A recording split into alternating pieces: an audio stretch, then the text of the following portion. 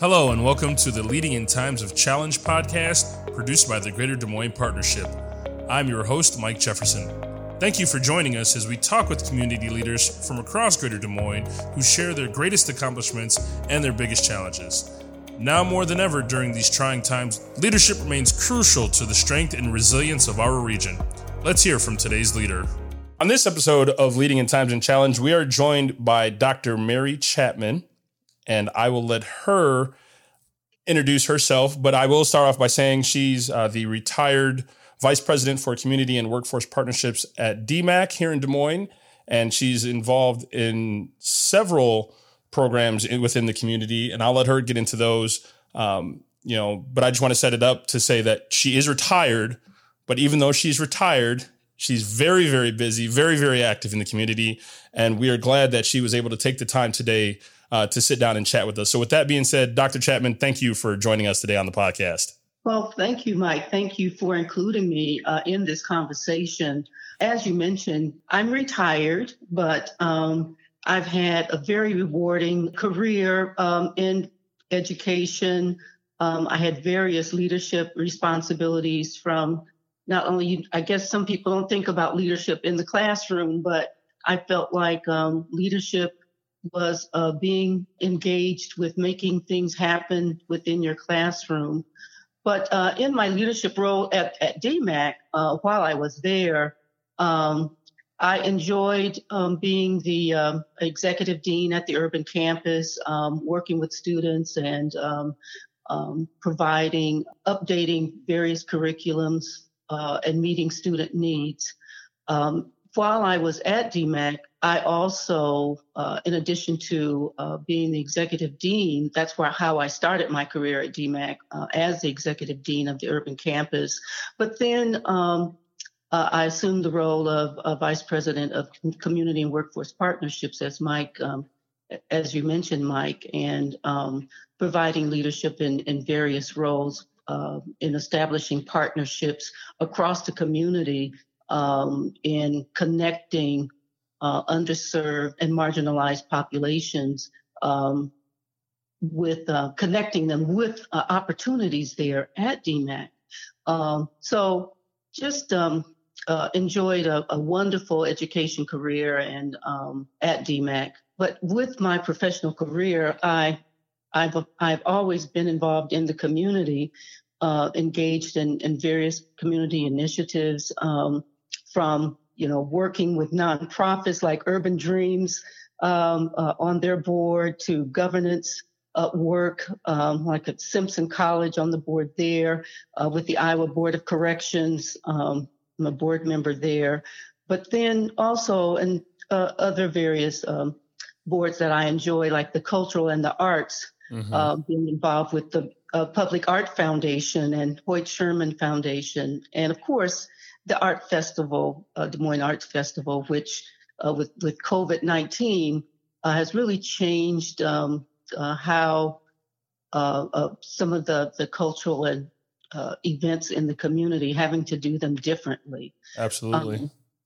Yes. But, in addition to that, I being involved, not only serving, on boards, but just the looking at what needs to happen in the community. And so I had the pleasure of working with various strategic planning initiatives, which I'm not sure if you remember the Major Projects Task Force, which was a community strategic planning initiative where the Science Center and the Botanical Gardens were two of the major projects that evolved from that study that I was involved in that time, to the current time of, being on the Capitol Crossroads, which when that began several years ago, it still is having an impact on changing the landscape in the community as we address the changing needs and the challenges in the community. So I just feel so fortunate and blessed to be engaged in a community that is vibrant and sharing my knowledge, my skills, and leadership to to just keep the community advancing. So enjoying that. And thank you for sharing that background with us. And you touched on it here a little bit. You mentioned, I heard you say the word challenge. So that kind of leads into my next question. Given some of the different roles, whether they've been community-based or, through your career and time at DMAC, is there a challenge or two that sticks out in one of those areas that you went through? And if so, what can you talk about that a little bit? Oh, that's an interesting question. And I know I only asked for just one, and I know you've had a bunch of them considering some of the roles you've been in, but yeah. Yeah, and then as a leader, there, especially in education, you're always faced with different challenges, whether it's, not having enough funding, with the budget cuts with education, and like at DMAC, the challenges of enrollment, student achievement. So there's various challenges, but as I was, just trying to recall, what was one of those challenges that I dealt with my staff as we looked at working with increasing access for first generation students at DMAC. So I just remember that there was one time where we were finding in working with students, especially first generation students, getting them engaged in the college, we were finding that some of them were having challenges in terms of either attendance. I mean, we got them enrolled in school, but keeping them became another challenge. And that was, we could see that reflected by attendance or just not completing what they needed to complete. So once we looked at that, then the challenge was we had a multi-campus system at DMAC and multiple departments involved with students. And we were finding that there was this communication challenge.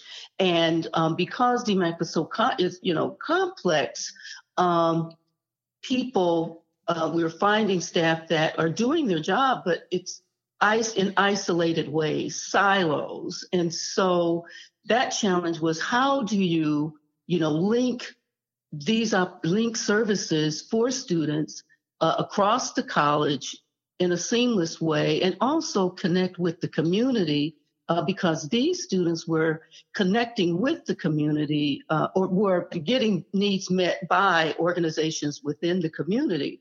So the challenge was, how do you address an issue like this where you need to link these support services for students internally and externally? And in an area where I have no oversight over, no span of control, no influence. And then you're talking about multiple, the diversity in personality and experiences of the staff, ideologies. And so what we found that we had to do, the challenge was how in bringing people together, breaking down those silos and in a seamless kind of way so that you could create a support system for these students. And that is challenging because of the first thing that I had to do was then to to clearly identify what the issue was, and then identify who were the key stakeholders that need to be involved. And that meant reaching out across the college and in the community and pulling key stakeholders together. But then also I had to find a way I had to also meet with, get the supervisors to agree that were the key stakeholders that I identified that were in other departments. I had to get their willingness to participate in helping to address this issue and getting their engagement in addressing this. So I pulled the individuals together, got the supervisors of individuals or departments that I needed to work with to come up with a resolve to this issue. And I found that you needed to identify who was close to this issue that needed to be addressed, as well as anyone else. If anyone else was missing, they had to identify who else was missing. So we met, got the key stakeholders together. We met, and we met weekly because it was important to the immediacy of this issue. We had to meet weekly. We had to meet with whoever showed up because everyone was busy. Right. And so you had to be cognizant of their time. And so we got that willingness. And then we found that technology at that time, was very important in reducing the amount of time and the workload that the staff was feeling that, oh, I can't take on another thing. Right. So that's where technology came in to address that issue. So that meant we needed a technology, a systems integration person involved and willing to do that. And we were able to find someone, a staff person that met with us, helped to develop a tool a communication tool where we could, wherever the students would go throughout the college, there could be notes taken where the staff could go into this tool and they could see where that student had been in the college and what happened with that transaction with the student so that they would know how to continue with the student. So this bringing divergent people together to resolve an issue, that was a key to this challenge of breaking down the silos and creating a seamless kind of effort in supporting students. Yep, makes perfect sense. And that kind of actually piggybacks off of my next question is, because you had those different ideologies and opinions and scheduling flows to work with and those types of things. As a leader, how do you corral all of that together and then try to make the best decision to benefit the most people? What are some of the ways that you kind of what are some of the things you had to do to get your team on the same page, despite the fact that they may not have all agreed either with your ideology or with some other ideas that were being tossed around? How do you get the buy-in from your team?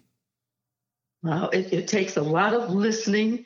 It's a lot of listening to where everyone was coming from, getting their point of view. And as a leader, being comfortable with where everyone is, comfortable with that change, that uncertainty, because you want everyone to be on the same page. And so you listen, you have the patience, it's not going to be overnight because you've got to be redundant in a certain way because you're repeating why it's important, why this issue is important, why the value of what we're doing. And so I found that being comfortable with where everyone is, with their perspective, doing a lot of listening, and then acknowledging where they are, acknowledging their experience, acknowledging their contribution, and the relationships, the communication. I guess the communication is important as a leader when I say doing a lot of listening, but then also communicating back, acknowledging the contributions, acknowledging relationships. And that makes perfect sense. So I'm going to do this. I'm going to actually flip-flop my last two questions because I think the next question fits in a better space with the comments that you just made to tie this with some of the challenges that we're facing now. I mean, again, this last month, obviously at the time of this recording, this is now the end of June almost. The last month has seen not only the continuation of the pandemic, but a lot of the senseless killings that we've witnessed in Minnesota and Atlanta and other crimes and protests and rallies and things like that across the country. And those are obviously definitely very, very challenging times that we're living through right now. based on some of the things that you have said that you've learned and some of the things you just told us before about, communicating and listening, are those lessons that, even though you're retired, you would encourage leaders to use now as we try to fight through these injustices and these things that, not to forget the pandemic that we're still in the middle of? How would you advise leaders now to use those lessons that you've learned and to talk about to help guide through some of these things? Because I think you made a really good point about listening. And to me, it doesn't seem like there is a lot of that right now. So I was wondering if you would just talk about maybe that a little bit more. Yeah, that's when I mentioned listening. How does when I think about it's not noise. I mean, there's a lot that's happening in the community. You're right, and a lot that's being said. We're feeling and seeing the frustrations of. It's almost like history repeating itself. Right. What we're seeing happening now, it happened a decade ago, 2 decades ago. I mean, we're thinking 30 years ago, this has happened. And so to me, that demonstrates that, yeah, there's been a lot of noise, but has anyone been listening to what has been said? So as a leader, I think it's because we keep repeating the same things, we keep hearing the same things, but we're hearing different voices. What's different this time is that we're seeing and hearing different voices. It's because we have a new generation that are seeing the same thing occurring. When we think about the social injustices, that's what I'm talking about now. Mm-hmm. It's through different eyes, and so. As a leader, and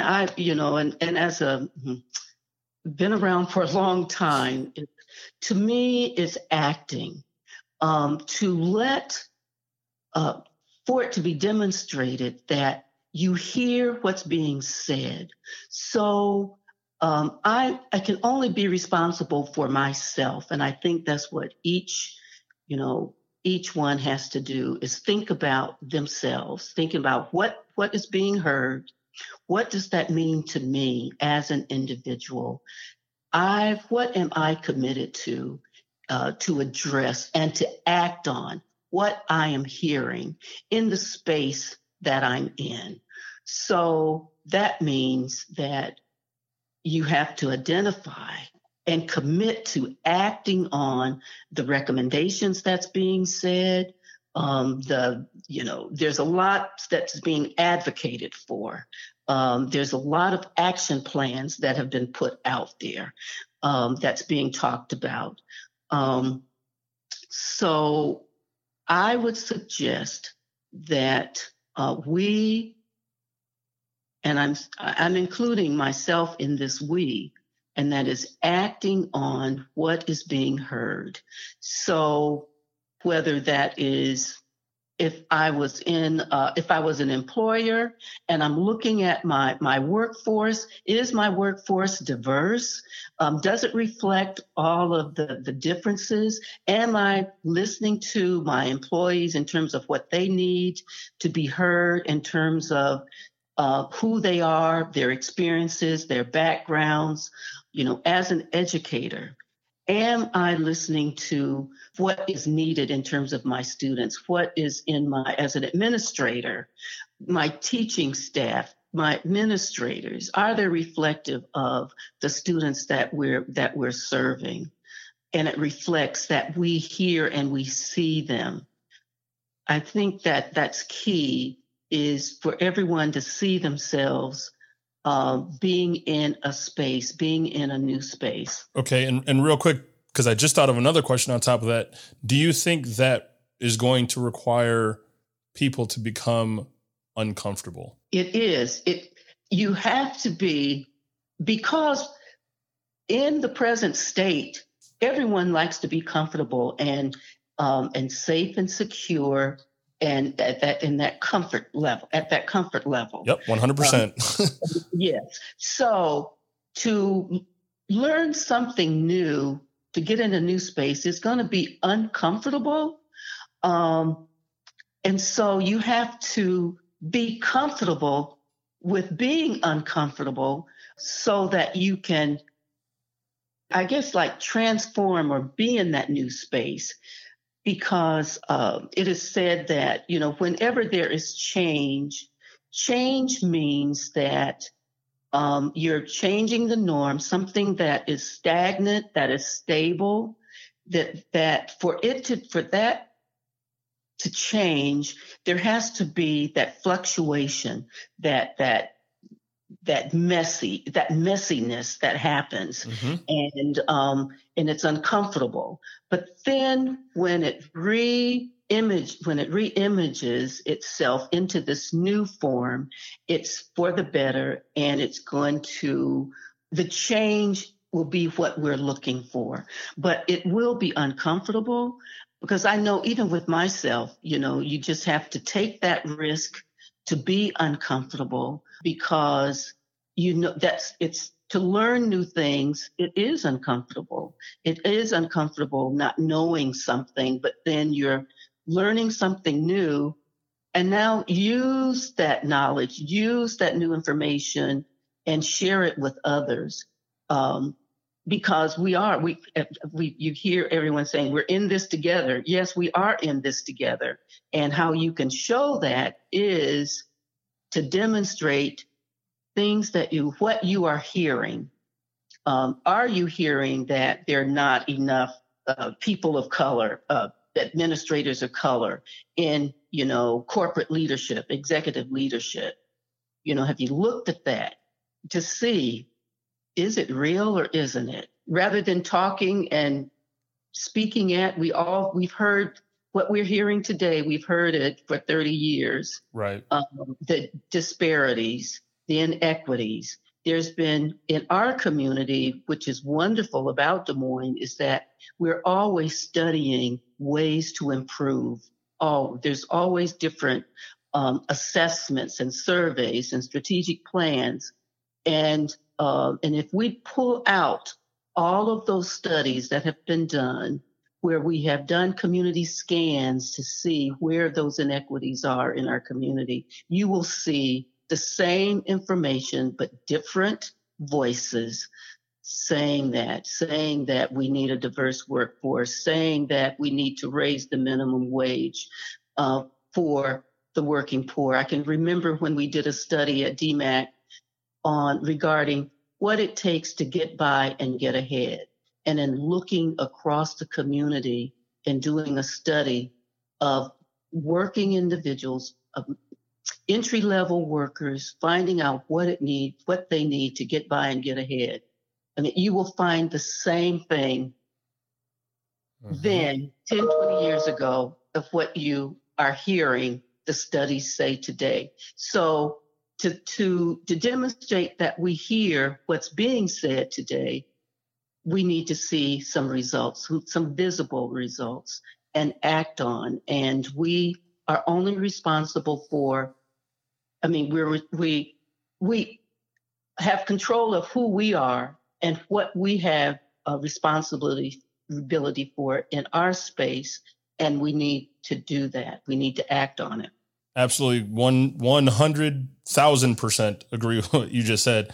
And for those of you listening that may not be aware, Dr. Chapman is the real deal. And she didn't say this in her bio, and I would be remiss if I didn't mention this about her, from my earlier introduction. But she is a 2005 inductee into the Iowa African American Hall of Fame. She's also a 2013 inductee into the Iowa Women's Hall of Fame, and has also been recognized by the Business Record as a woman of influence, among other many accolades. But I want people to understand the magnitude of the work that you do, and that you're the real deal. So for those of you listening, go back again. I know I've said this before in former episodes of the podcast, but go back, listen, and really understand what she's saying about these different challenges and how to get through them and how we can get through them going forward. Because again, there's a lot of great information in the things that she said, and there's a lot of truth to what's being spoken. So with that, Dr. Chapman, I want to thank you personally for joining me on the podcast today, for having this discussion with me. Very eye-opening, very inspiring. And anything else before we let you go? Well, I just like to leave these words, Mike. I was reading something that that one of the African American leaders, when you think Fannie Lou Hamer, and some of you may remember Fannie Lou Hamer, that was very active in the voting rights movement, and she said that, and I feel the same way that she did, is that something needs to be done. When you're looking at those challenges, something needs to be done, and I will be a part of doing it. And so that's kind of like the mantra as a leader when we're looking at these challenges, is thinking that, yes, something needs to be done, and people are telling us that, but you want to commit yourself to say, I will be a part of doing it. Absolutely. Dr. Chapman, thank you for joining me today on the Leading in Times of Challenge podcast. Well, thank you for having me. Thank you for listening to the Leading in Times of Challenge podcast produced by the Greater Des Moines Partnership. To listen to more stories of inspiration, please visit dsmpartnership.com.